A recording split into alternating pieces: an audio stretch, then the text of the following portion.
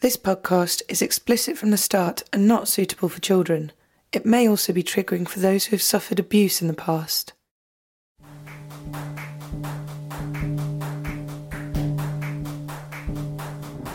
Everyone else.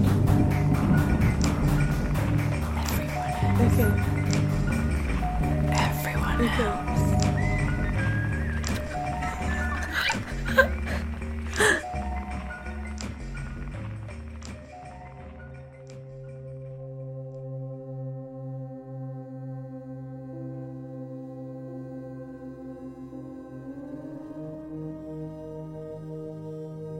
My earliest memory of something not being quite right was watching a cartoon of the three little piggies and the wolf blowing the house down. And I must have been about 3.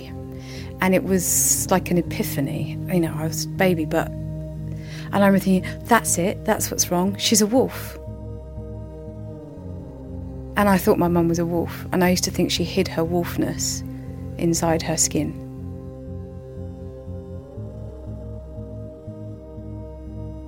It's funny because it's not, she never did anything dreadful. You hear, things that happen to other kids, but it's this, in a way it's almost worse because she was so psychically cruel.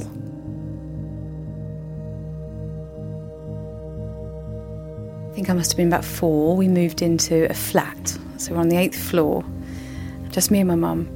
She's got new furniture and she got this orange heavy ashtray. I don't know why I remember, but that really stands out in my mind, this orange heavy marble ashtray. And one night I woke up and had a nightmare and she wasn't there. She'd gone. I was all alone. And so I got the chair, the dining room chair, pulled it through the hallway to the front door and stood on it and tried to open the door. But of course I was little, so I didn't realise that I'm trying to pull the door but standing on the chair and the chair's in front of the door, and I was panicking and I couldn't get this door open. And I got down by the letterbox and was screaming, lady next door, help me, my mum is gone. And then she turned up. I mean, I don't know, it felt like forever later, could have been 10 minutes. And my mum and just sort of shouted, we went mental, shouting, screaming, like, what's wrong with you? I was only gone a little while. I was having a drink with Auntie Teresa, who's my mum's friend. She'd bring men home, and sometimes I was allowed in her room, sometimes I wasn't, and I'd wake up and I'd be hungry and I couldn't go in her room, and I'd just eat the biscuits from the biscuit barrel and things like that. So little things like that, but what was really difficult would be sometimes she would love me, like it was heaven. And other times I was the worst thing ever. I was an it, a thing, and she'd call me that. And she'd laugh at me and call me a clumsy effing idiot. One time I remember her hitting me so hard that my feet were off the floor, and then she just threw me into the bed. And dragging me along and pushing me off my bike because I couldn't ride it without the stabiliser, so she shoved me off.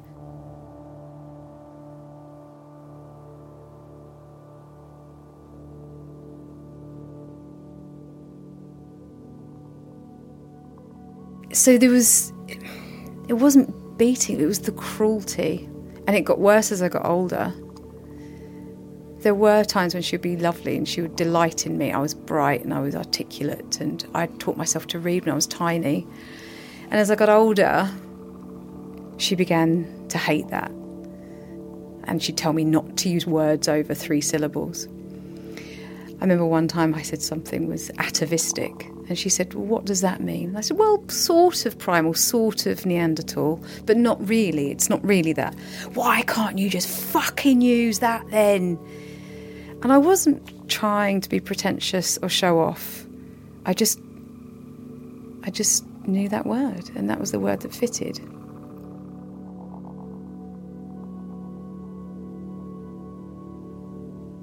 But I never lost this sense of her being a wolf, ever. And I used to try and catch her out. As a little girl, I used to pretend to do her hair and play hairdressers because I was trying to find the join in her skin where her wolf body began. And I was certain that if I looked hard enough, I could see her wolf fur underneath the plastic. I thought it was like a rubber skin that she was wearing. And when she used to scream at me, I'd think that's her growl. She can't hide her growl.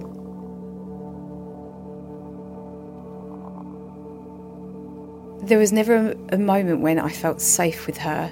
I never could trust her and go home and just say, I'm in trouble, Mum. I've made a mistake. She would laugh at me. She would almost, it was like she would wait for me to be defenceless and then would really enjoy telling me what a letdown I was, what a disappointment I was. And I began to hate her, and I wanted her to die. I say I wanted her to die, and I did, but that was like a secret thing. What I really wanted was for her to love me.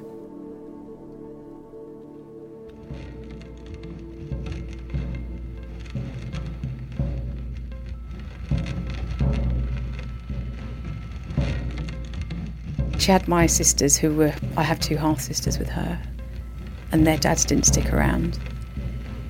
And when she was pregnant with the last sister, she pretended she had a cyst on her ovary and that she wasn't pregnant. And all our neighbours were laughing at her, so obviously it must have been an absurd story, but I was 7, 8, so I believed it, that my mum had this terrible cyst, and did that mean she was going to die?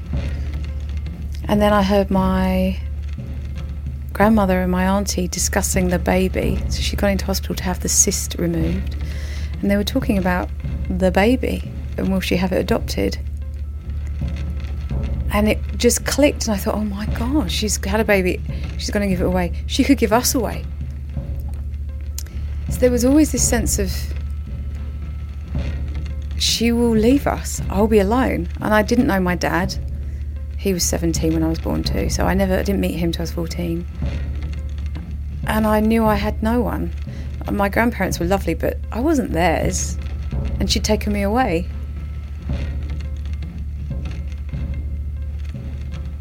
And that, I think, was always the worst thing. I tried so hard to make her love me that I lost all sight of who I was. She'd lie about me in front of me. So I was at dance school and I was good.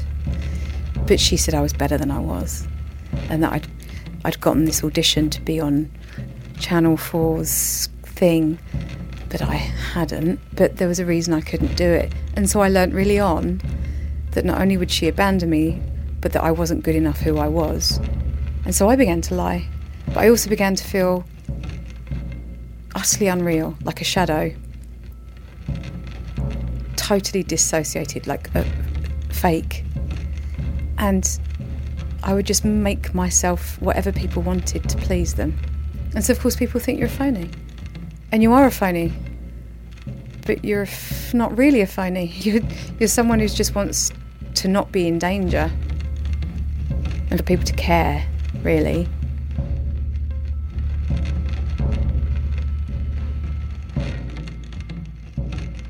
And I stopped knowing what I felt.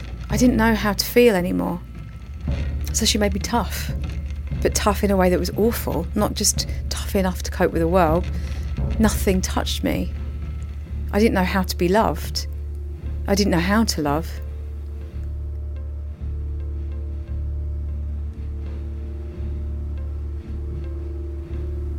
And then I met my best friend, Michelle.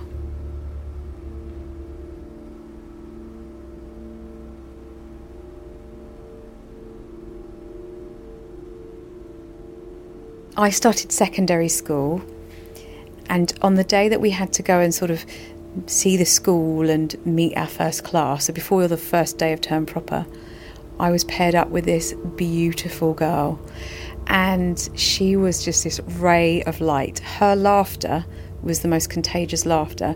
She had bright, bright blue eyes and curly as fuck hair that sprang from her head.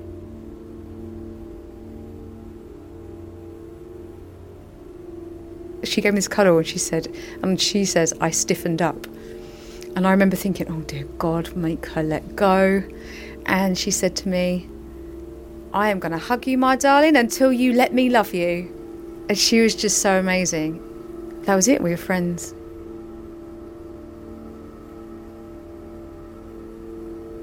She saved me. She became my mum. She was everything. She liked me for who I was and would see me. She could see me. And without her, I wouldn't be who I am now. Her upbringing was the absolute opposite of mine. Very secure, very loving mum and dad who adored her, one brother. They were the centre of their parents' life. And so she just had that kind of warm, open, secure heart. She was fierce, so loyal, and she was just amazing. She was amazing. Yeah, and she said, I'm going to make you, let me love you. And I did soften in the end. And we were sort of, I suppose for some people, a bit weirdly close. Like, my mum didn't tell me. I was never bought my first bra. Michelle gave me a bra. It's like, honey, you need to start wearing a bra now. And I was a bit freaked out by growing up and maturing. She showed me how to use a tampon because my mum said that would make me lose my virginity. And talked me through it through the door because I was really scared. I didn't tell my mum I'd started my periods or anything. I was terrified.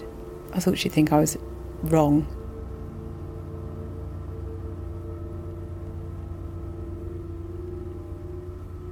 She didn't come to our house very often. I was over at hers all the time, every weekend, really. She did sometimes come, and in a way it was great that she did know my mum. She was unfazed by my mother, but what was brilliant was she saw it. And she would say, oh my God, why does she say those things to you? And so I didn't feel I was going crazy, because when you're alone with that, you think you're evil. And I'd say to Cheryl, oh, my mum said, and she'd say, oh my God. She saw enough to know what my mum was like. And Michelle would say things like, oh, Jean, why do you say that? I mean, she's so unafraid of anyone. I mean, really unafraid.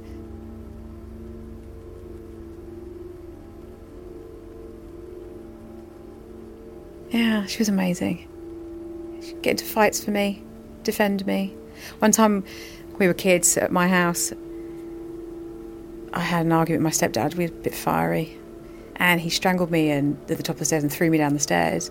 And she threw herself at him to protect me. It broke her heart because she didn't come from a violent family. She'd never seen anything like that. She just tried to protect me and she stood in his way. I mean, she was incredible. Michelle was there for everything, for absolutely everything. When I had a surprise, it's not really surprising, is it? Had a nervous breakdown. And it was Michelle that got me out. It was Michelle that made promises to the doctors. It was Michelle that rescued me. Not my mum. My mum didn't come. She came once. I was locked in a psychiatric ward, which is a really fucking scary place. And Michelle came every day and curled up around me on the bed and she stroked my hair.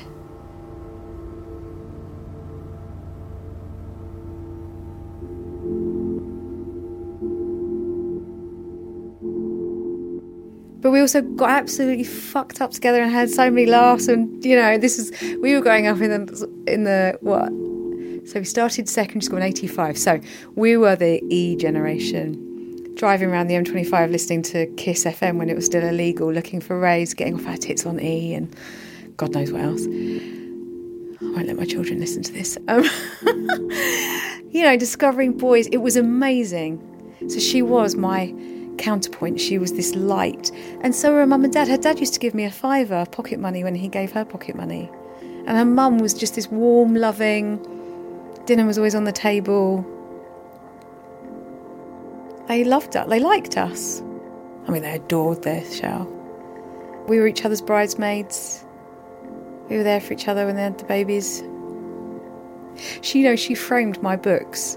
She actually framed the books and hung them on her walls. She was that proud. Who needs a mum when you've got a Michelle? Like, she couldn't have been more loving and proud and amazing. So I owe her my existence, actually. I wanted to die, like not in a grandiose thing either. I just think, well, that would be the way to solve it. And you just think about it. But it just made sense, not even in a depressive way. It was like, well, this is awful. Why you stick around doing this?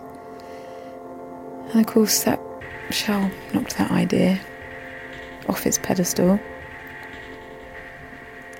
Yeah, so loving her, I began to love myself. someone like Michelle loves you, you can't help but like yourself. And then you start to like your life. And then you start to live your life.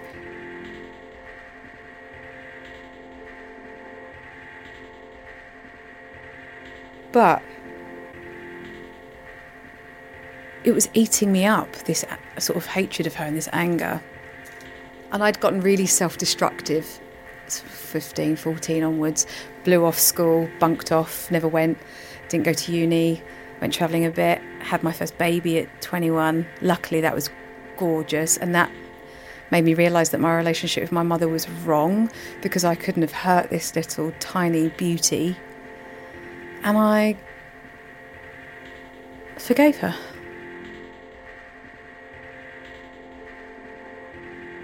I don't love her, but I tried to see the world through her eyes, which sounds really sanctimonious. But if I didn't, I would have killed her, I think. I used to have these fantasies about driving down there and strangling her. And I realised that the only way for her to not kill me, because I was so self-destructive and just so, even though Michelle had been amazing and she had really helped, I still didn't really trust. I trusted Michelle, basically. I found it very hard to really believe people.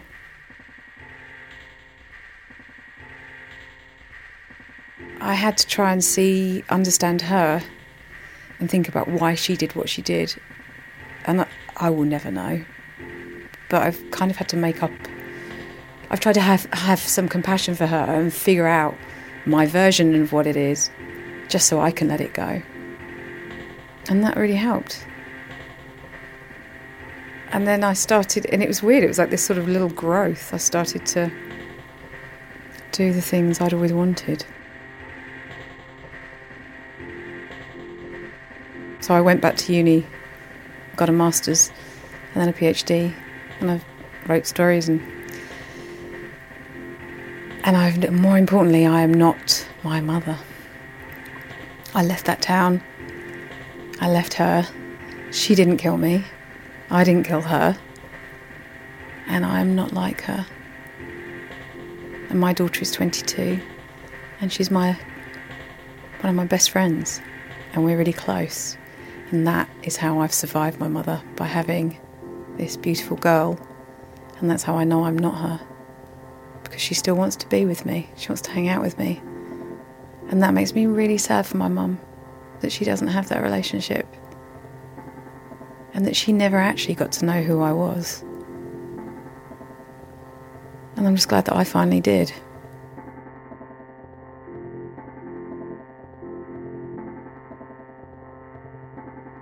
If you like the podcast, please rate and review it on iTunes. You can subscribe there and on Acast for future instalments of the podcast and more stories from the back catalogue from everyone else.